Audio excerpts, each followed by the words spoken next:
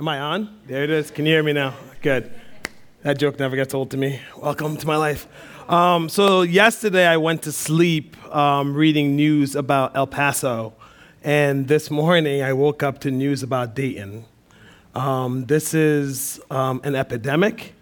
Gun violence continues to plague us in places of worship, in homes, in places of entertainment, everywhere from the mall to a festival.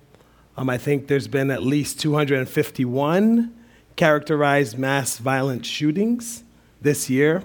I think the death count from the last 2 weeks is 36.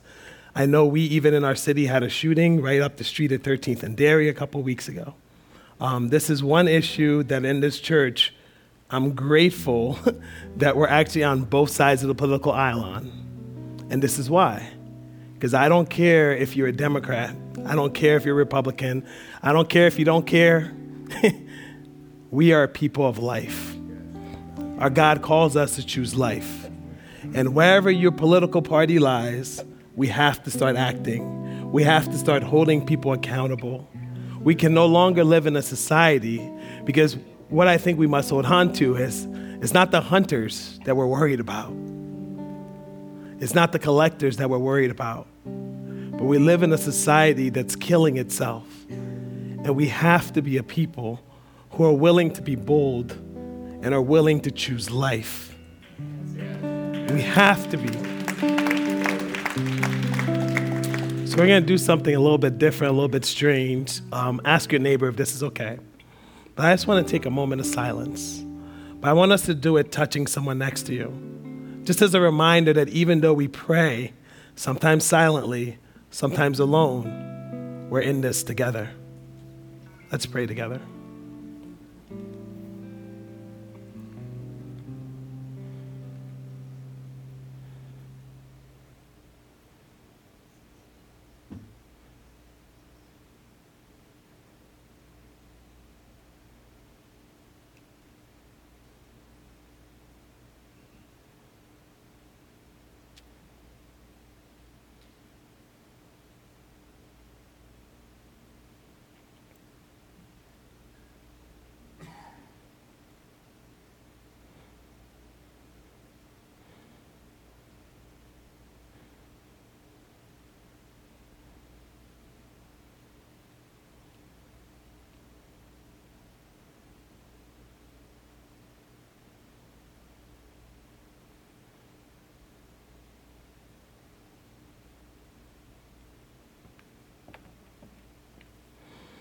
Lord God, God of life, we pray that you who breathe life into us may use us to bring life into your world. We thank you for your Son, Jesus Christ, who gave himself that we may have life. Help us to be bold and to stand up, to choose life, not just with our thoughts and prayers, not even just with the ballot box, but in every conversation, in every interaction, and for your people.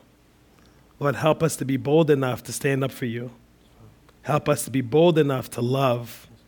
Help us to choose life, because you chose life. You breathe life into us. You give us life through the Spirit. You give us life through one another. Lord, keep us from just singing when it comes to gun violence. Keep us from just praying when it comes to gun violence. Move us into action. Amen. Amen. Amen.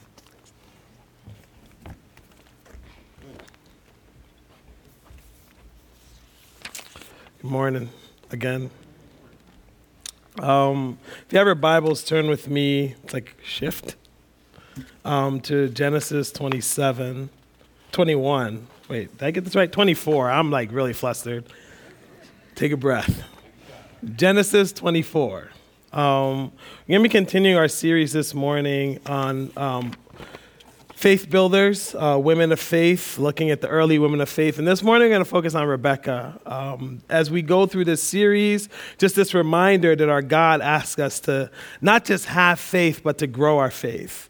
And that what faith looks like is putting not just some of our trust, but our complete trust in the Lord. That faith is something that can be built. And we're blessed this morning. We're blessed for the rest of our lives, really, because our faith is built through many different things. Our faith is built not just by what we know of what we've experienced, but our faith is built by God's Holy Spirit that actually comes and lives inside of us and makes us more like Jesus. Our faith is built by Jesus himself, who came to show us how to live and love and to please God.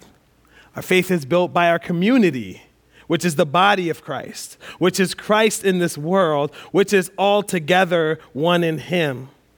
And our faith is also built by Scripture. Scripture that gives us these stories like the one about Rebecca that we're going to look at a little bit more closer this morning. As we build our faith, may we be reminded that a little ounce of faith can grow into more faith. That something that starts small can grow up to be big and reliable. Something that grows not only grows you, but allows others to be impacted by that faith. But faith is also stories, and faith is testifying and giving witness of what God has done and what God is doing. So if you have your Bibles, turn with me to Genesis 24. I'll be reading verses 1 to 27. Abraham was now very old, and the Lord had blessed him in every way. He said to the senior servant in his household, the one in charge of all that he had, "Put your hand under my thigh. I want you to swear by the Lord, the God of heaven and the God of earth, that you will not get a wife for my son from the daughters of the Canaanites, among whom I am living, but will go to my country and my own relatives and get a wife for my son Isaac." The servant asked him, "What if the woman is unwilling to come back with me to this land? Shall I then take your son back to the country where you came from?" "Make sure that you do not take my son back there," Abraham said. "The Lord God of heaven, who brought me out of my father's household and my native land, and who spoke to me and promised me an oath, saying, 'To your offspring I will give this land,' he will send his angel before you so that you can get a wife for my son from there. If the woman is unwilling to come back with you, then you will be released from this oath of mine. Only do not take my son back there." So the servant put his hand on the thigh of his master Abraham and swore an oath to him concerning this matter. I'm just glad we have notaries today, Just saying. Then the servant left, taking with him 10 of his master's camels, loaded with all kinds of good things from his master. He set out for Aram Naharaim and made his way to the town of Nahor. He had the camels kneel down near the well outside the town. It was toward the evening, the time the women go out to draw water. Then he prayed, "Lord, God of my master Abraham, make me successful today and show kindness to my master Abraham. See, I am standing beside this spring, and the daughters of the townspeople are coming out to draw water. May it be that when I say to a young woman, 'Please let down your jar that I may have a drink,' and she says, 'Drink,' and I'll water your camels too. Let her be the one you have chosen for your servant Isaac. By this I will know that you have shown kindness to my master." Before he had finished praying, Rebekah came out with her jar on her shoulder. She was the daughter of Bethuel, son of Milcah, who was the wife of Abraham's brother Nahor. The woman was very beautiful, a virgin no man had ever slept with. She went down to the spring, filled her jar, and came up again. The servant hurried to meet her and said, "Please, give me a little water from your jar." "Drink, my lord," she said, and quickly lowered the jar to her hands and gave him a drink. After she had given him a drink, she said, "I'll draw water for your camels too, until they have had enough to drink." So she quickly emptied her jar into the trough, ran back to the well to draw more water, and drew enough for all his camels. Without saying a word, the man watched her closely to learn whether or not the Lord had made his journey successful. When the camels had finished drinking, the man took out a gold nose ring weighing a beka and 2 gold bracelets weighing 10 shekels. Then he asked, "Whose daughter are you? Please tell me, is there room in your father's house for us to spend the night?" She answered him, "I am the daughter of Bethuel, the son that Milcah bore to Nahor." And she added, "We have plenty of straw and fodder, as well as room for you to spend the night." Then the man bowed down and worshiped the Lord, saying, "Praise be to the Lord, the God of my master Abraham, who has not abandoned his kindness and faithfulness to my master. As for me, the Lord has led me on the journey to the house of my master's relatives." Let's pray together. Our Father God, we thank you that you do not leave us abandoned on the journey. We thank you that when we come to the house of our master's relatives, we sit with your body, brothers and sisters in Christ, brothers and sisters united the world over, anyone who's ever believed in you. God, we thank you that your kindness, your mercy, your hesed, your love that always does our best goes in front of us. We thank you for your plans that you've made for us. God, may we be reminded that success to you is not success of stature, of bank account, of safety, of comfort, of control. Success to you is your kingdom come and your will be done. Lord, help us to walk in that success. In your holy and precious name, amen. So when I first started reading and studying for Rebecca, I was a marketing major and I don't get to use my degree a lot. So I came up with this sermon title and I was like, right place, right time, and Rebecca. I know, I loved it though. I was just like, this is it. This is going to be good. But one thing that kind of surprised me is the more I studied and read this story, I kept having this old hymn play in my head. Trust and obey, for there's no other way. And I kept reading and saying, but no. The story is about right place and right time and how he prayed and he was just there and it happened and there's no coincidences. But I kept coming back to trust and obey. Yes, this story was destined by God. Yes, it was prayed for by Abraham, by Sarah, by Isaac himself, who at this time could be anywhere from 37 to 40 years old. Yes, this story is prayed for by the servant himself. It's probably even prayed for by Rebecca herself in thinking about her future to come.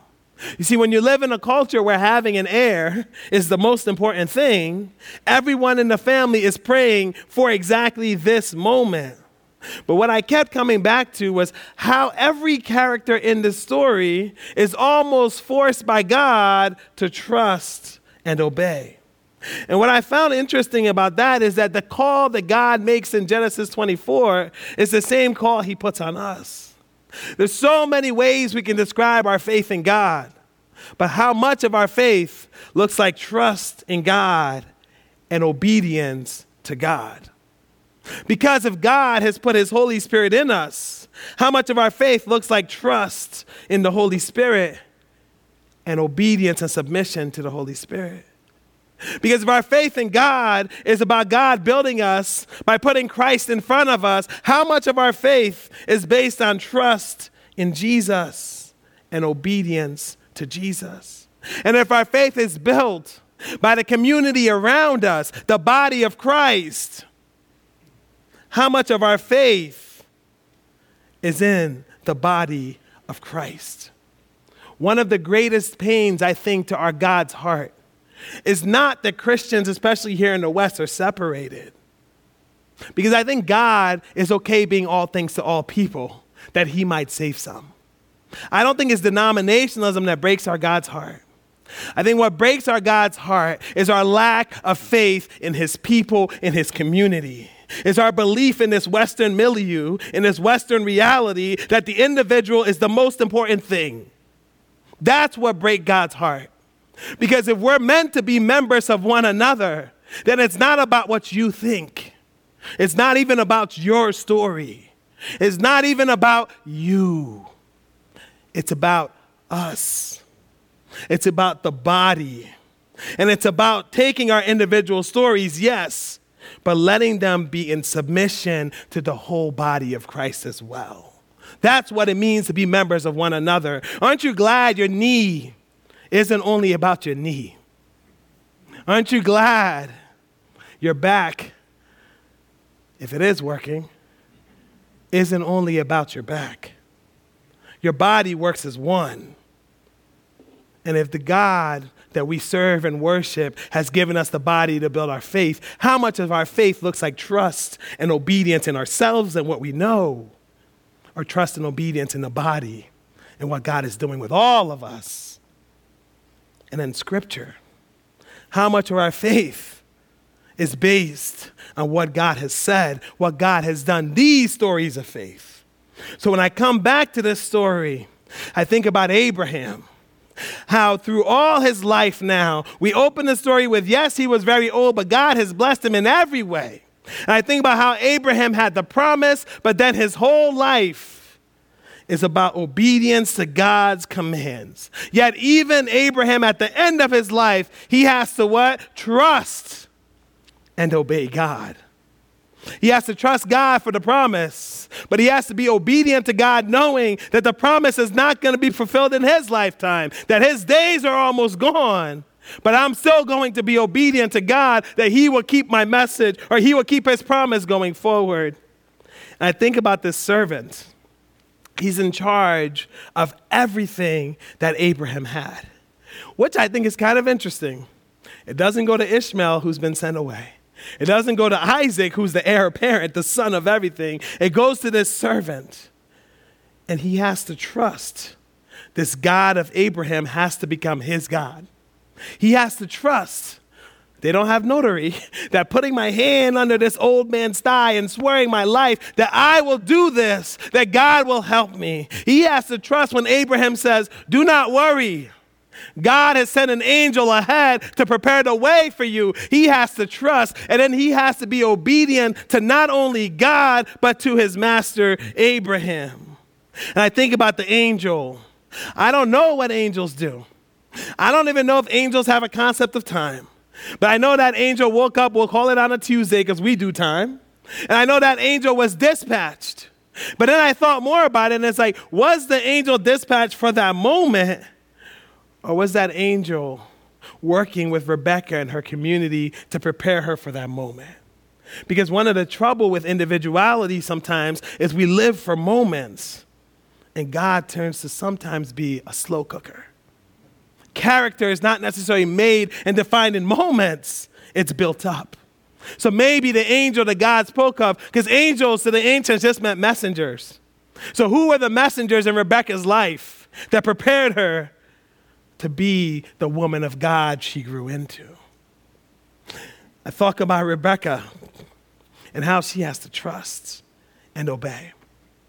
She's just out doing what she did every single day. She meets a stranger sitting by the well.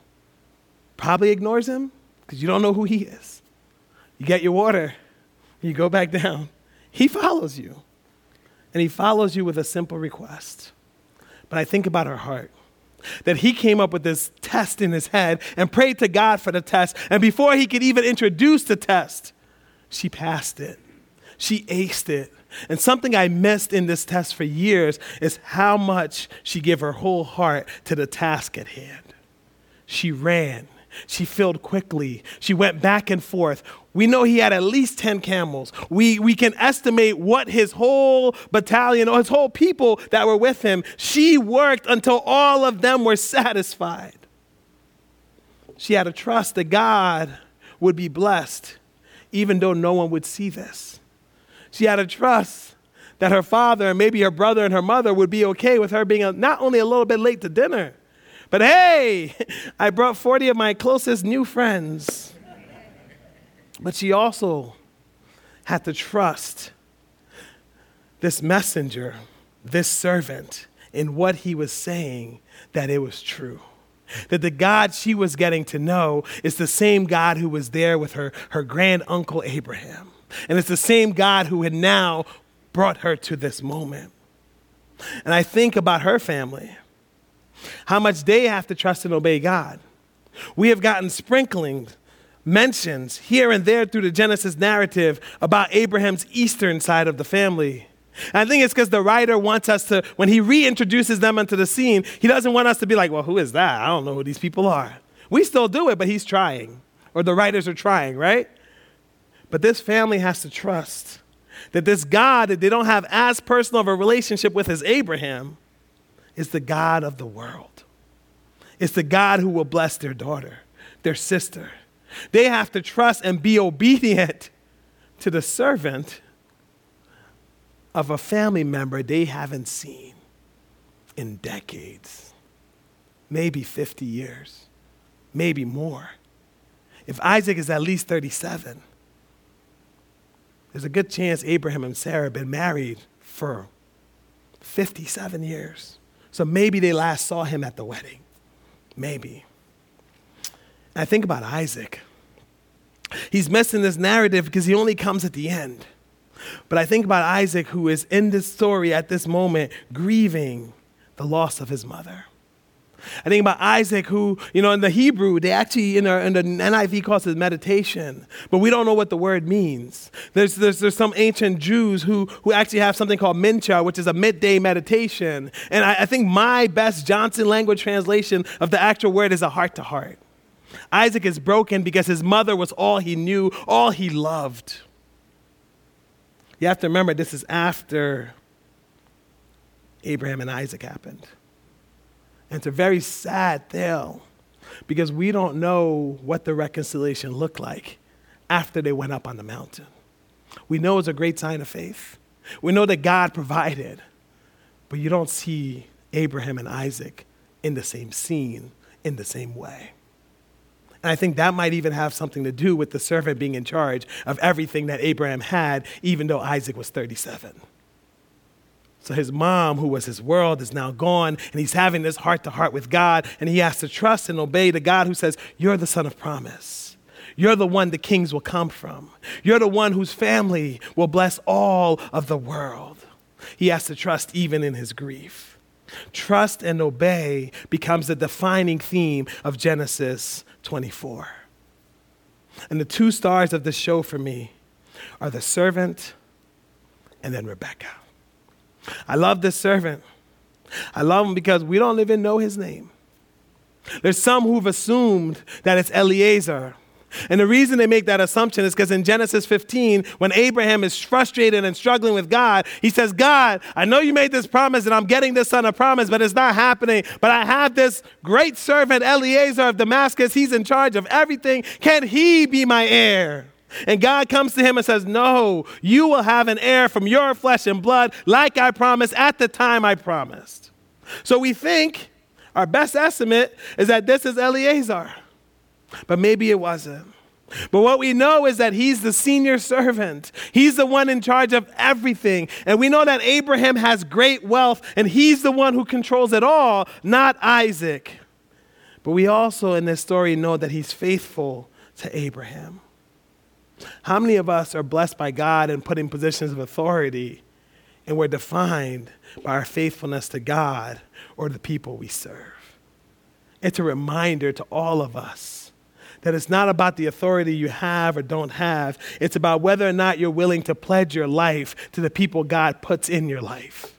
And I love that even years later, we don't know his name, but we have his testimony. And his testimony is someone who Abraham trusted to have the most important task of finding his son a wife. And I love that he's faithful to the Lord God. I love that he prays to God. He talks to God. He has this conversation with God like he knows him, like he's dependent on him, that he will only know success because of him. And I hope that's how we pray. Like we know him, like we depend on him, and that we'll only know success because of him. And then there's Rebekah. I love Rebekah because one, she's chosen. Not by Abraham. He just prayed for a wife. He prayed about her, but he didn't know her. I love that she's chosen, not even by Isaac. He's grieving. He's on the mountain praying, having a heart-to-heart with God and trying to heal from the loss of his mother, who you can argue is his whole world. I love that she's chosen, not even by the angel or the messengers in her life that prepared her for this moment. I love that she's chosen by God. By God. God looked at all the people in Abraham's family and he said, she's the one. And that's how he planned and ordained her steps. I also love that she's committed. I don't know if you've ever been to a country or a place where you have to go and get the water. One of the greatest blessings in this country is that for most part, we can go to the tap, hit it, and have water. That's not the experience for the majority of the world. There's people who have to get jars and buckets and walk sometimes miles upon miles to get water. So no matter her standing in her house, The fact that she's the one who goes and gets the water shows me that she's committed and that she's a servant. And I love that she's committed to God. I also love her character.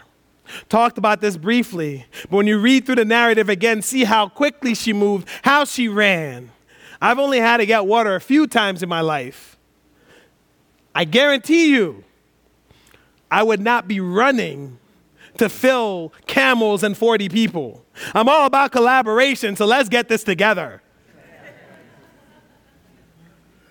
But I also love about Rebecca that gets missed in this narrative that she gave consent and it was her decision to go. You can talk about the culture and how, her family and the men made all this thing, but when it comes down to it, God has a little segment at the end of the chapter where her family wants her to stay and they call her out in the front and Rebecca says, no, I will go. Why? Because she trusts and she obeys God's call. Her marriage is ordained by God. Her marriage is brokered by Abraham's servant. She loved her family, but she trusted her God. Man, I think that's a message to the North American church. Love your family, but don't let your family become an idol. Are you willing to trust your God? And she says, I will go. And the thing about the rest of Rebecca's story is it's interesting because when we get to the second half of her life, she doesn't necessarily get the most glowing reviews. So we're going to try to maybe introduce a different perspective. The first one is we know she chose supposedly Jacob over Esau. And even as a kid reading, you're like, I'm not a parent yet, but this can't be right. How are you choosing your kids, right? And some of you who have favorites, God bless you. The three people that laughed, you know who they are. But here's the interesting thing about her choosing Jacob over Esau. Jacob was a manipulator. He was. He was brilliant. He was all about the future and what's going to happen, but he was a manipulator. Esau, though, if Jacob worried too much about the future, Esau lived too much in the present. In fact, in Judaism, they believed that Esau wasn't just a hunter, but that Esau worshiped idols while Jacob studied and learned from Yahweh in tents. The Jewish understanding of this story, even when they give the blessing, is that when Jacob walks in, his father Isaac smells paradise. And that was one of the ways, even though he was blind, he knew something was off by his smell. And then the Jewish understanding that when Esau walked in, he smelled Gehenna. He smelled death, not just the death from hunting, but the death that like your heart doesn't belong to me. And we learn later on after our story in 24 that Esau then does what his parents didn't want to do, and he marries people from Canaan. And this verse and this understanding of the Old Testament has been abused for centuries to say that God is some kind of God that only wants you to marry people who look like you. But here's the thing about our God. He cares about you, and he cares about their heart. And that's the separation that God wants. He wants Isaac and even Ishmael and even Esau to marry someone who belongs to him. So she chooses Jacob, not because she prefers Jacob, but because she sees God's hand on Jacob. And we have to hold on to that. Yes, they deceive Isaac. Yes, she's the one who orchestrates Jacob being sent away. But how about this? She's the one, I would argue, who's more faithful to the promise than Isaac is. I'm not sure what happened after Isaac and Sarah died. But I know that Isaac was faithful. Remember, he went with his father up on the mountain and was willing to lay down his life. Remember that even when his mom had died, he's up on a mountain again praying and meditating and having this heart-to-heart with God. Remember that even after they get married, Isaac and Rebekah, it's 20 years before they have a son, and it comes out to be the twins Jacob and Esau. Isaac trusted God's promises. But I think Isaac was blind, not just in sight, but towards Esau. He was blind to not be able to see that Esau was unfit to carry on the promise. He, like his culture, held on to birthright and being first, whereas Rebekah saw the heart. Rebekah never went blind to God's will. So it's not about her preferring a son. It's about her choosing the one who belonged to God. And I think that's something to tell us about this promise that God passes down, is that everybody in this story, Abraham and Isaac, but don't forget Sarah and Rebekah.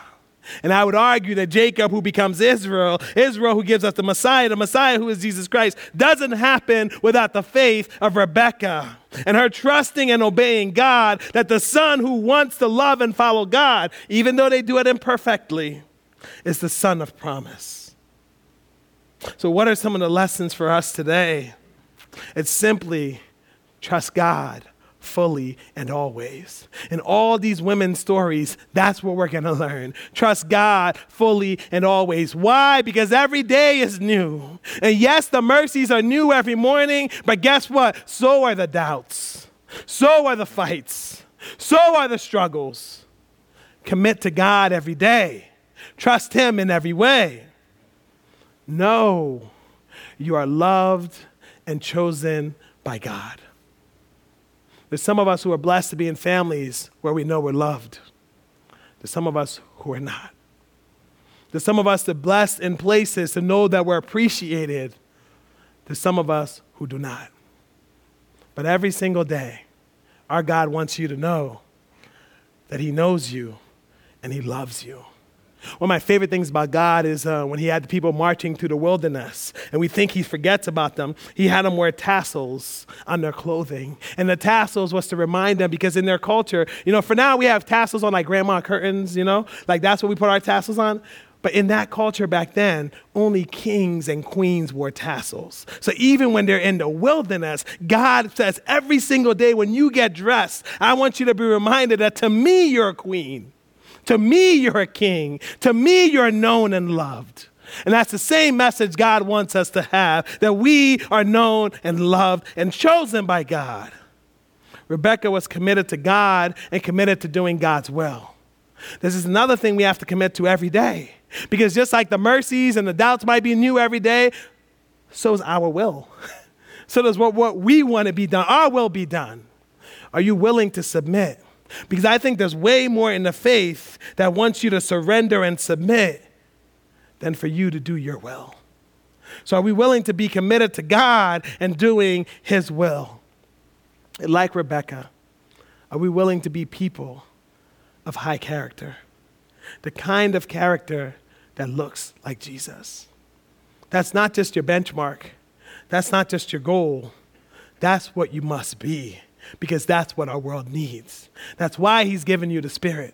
That's why He's given you the body. That's why He's given you the scriptures. That's why He's given you Himself. Live and love like Jesus. And all this can be summed up simply in this. Make the choice daily to follow God, but trust and obey. Trust and obey. There's not only no other way, but your survival and the world's survival is dependent on your trust and complete obedience to God. Amen? We're going to end our service with having communion.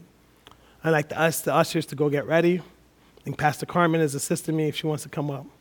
And I was thinking about how to tie in communion. And then I remember that communion is a covenant. And Isaac and Rebekah is also a covenant in marriage.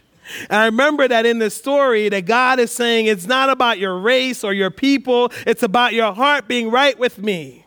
And it's not about you not just trusting and obeying me, but it's about you trusting and obeying and trusting in my hesed, my kindness, my love.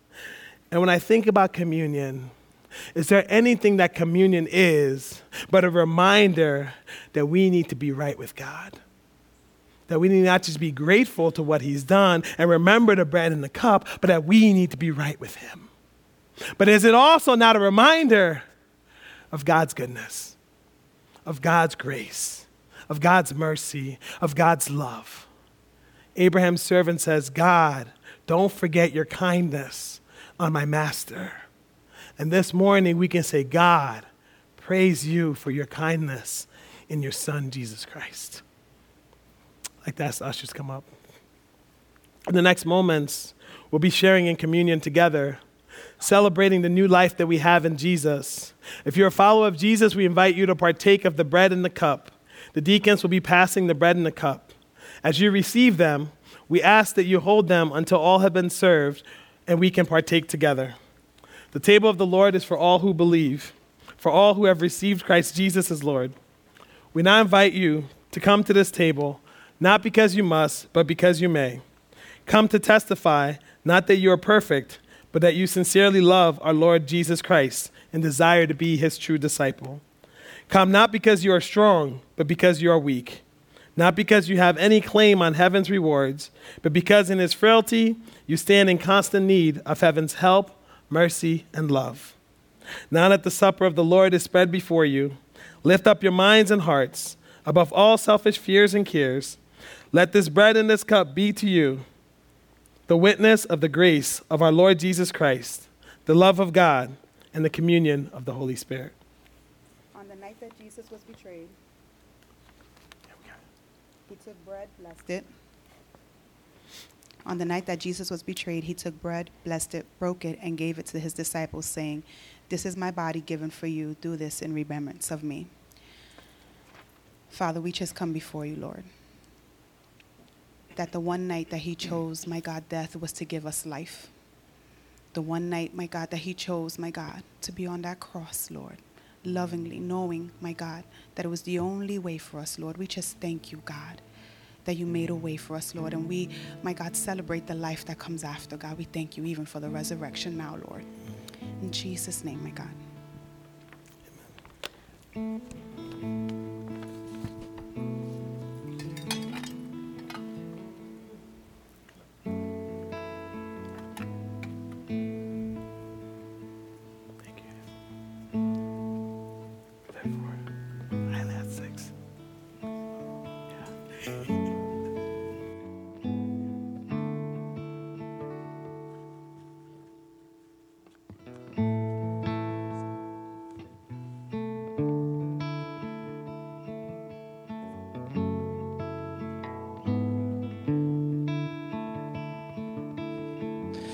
I take the bread of life,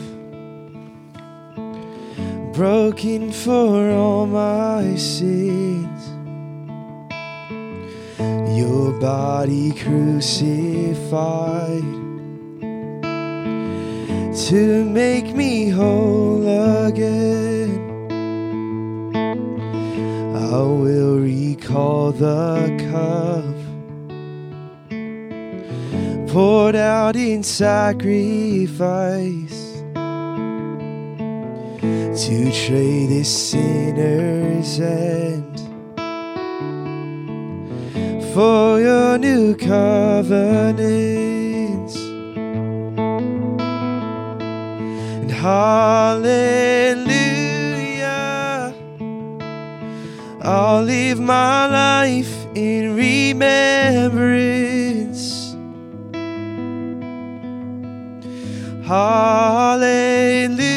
Hallelujah, you promise I won't forget.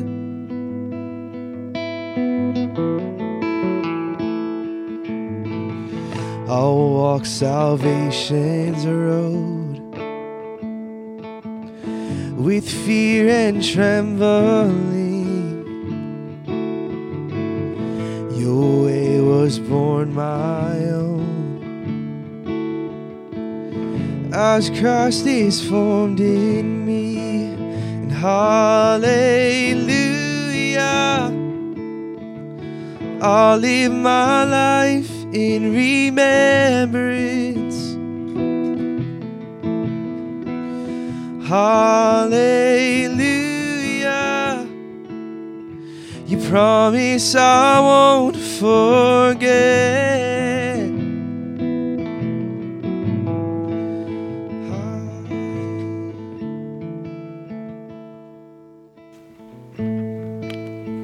My brothers and sisters, this bread which we break, is it not the communion of the body of Christ? This bread which we break is the communion of the body of Christ. Take and eat this bread, remembering he was born to be our Savior. He was wounded for our transgressions. He was bruised for our iniquities. Feed on him in your heart and be thankful.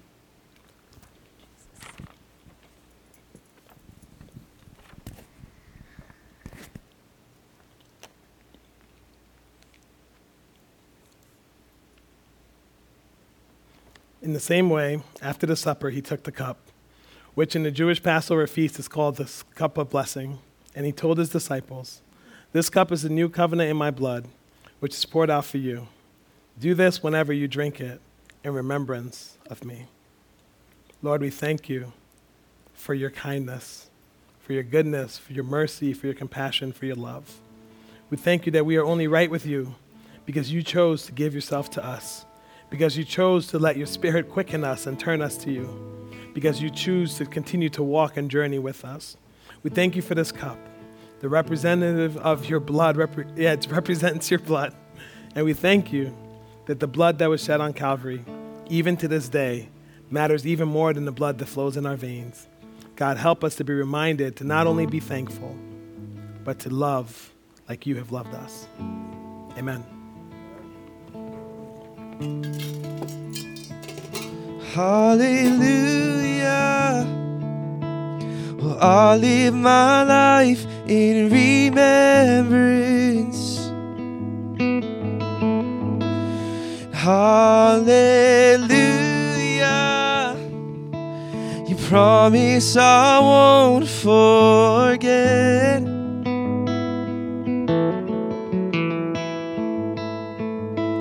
If ever I should lose my way, if ever I deny your grace, remind me of the price you paid. And hallelujah, I'll live in remembrance.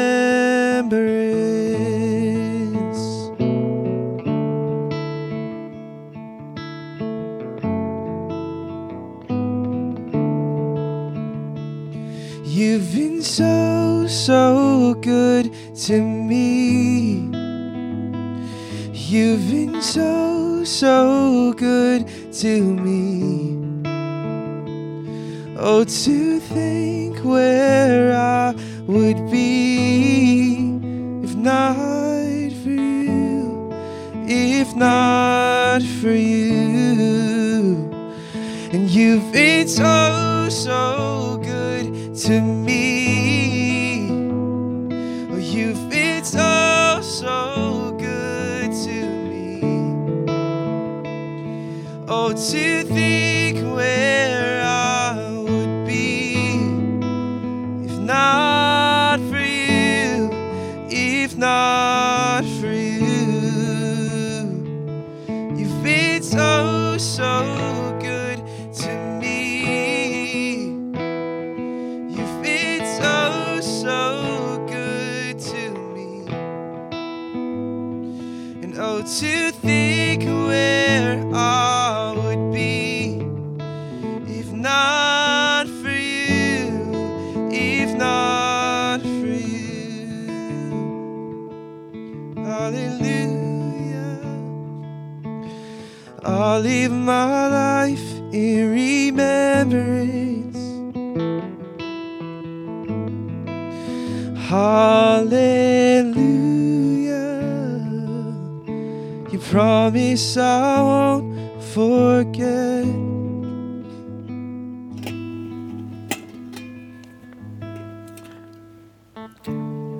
Please join us for the communion reading. My sisters and brothers, this cup of blessing which we bless, is it not the communion of the blood of Christ?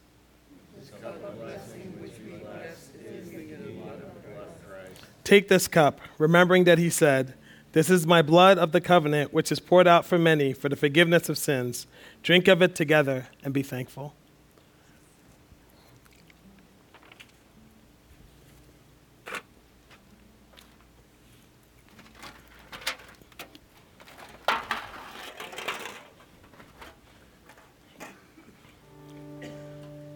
That's good. Oh, yeah.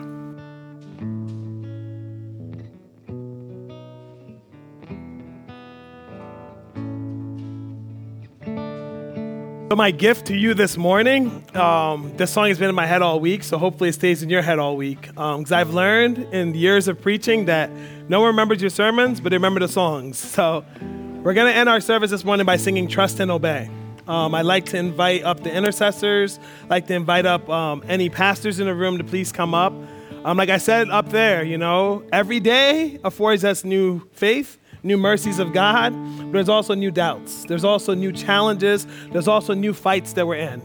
And so when we invite you up here, we invite you to journey together, because I think the devil wins, or at least he thinks he wins, but we're on our own. So we're inviting you up front because we want you to know that you're known, that you are loved, and that we're joining you in prayer. So if there's anything you'd like us to pray for, please come up. I'd like to call up the worship team as well as we sing. I wasn't sure. Or Pastor Esteban. It's fine. But we'll pray for you as we sing this last song. Let's sing together. When we walk with the Lord in the light of His word, what a glory He sheds on our way.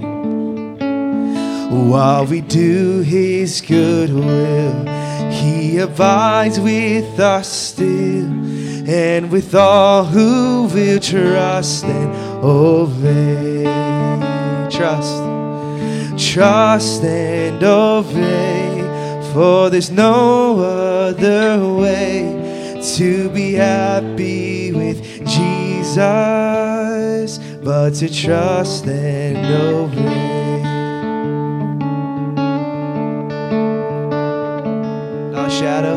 Not a shadow can rise, not a cloud in the skies, but His smile quickly drives it away.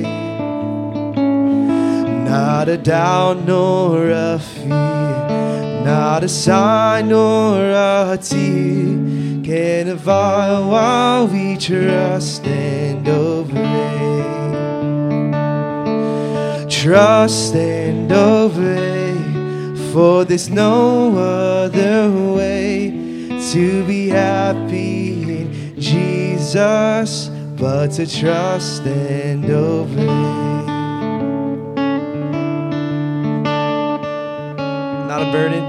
Not a burden we bear, not a sorrow we share, but our toil He doth richly repay. Not a grief nor a loss, not a frown nor a cross, but is blessed if we trust and obey. Trust and obey, for there's no other way to be happy in Jesus but to trust and obey.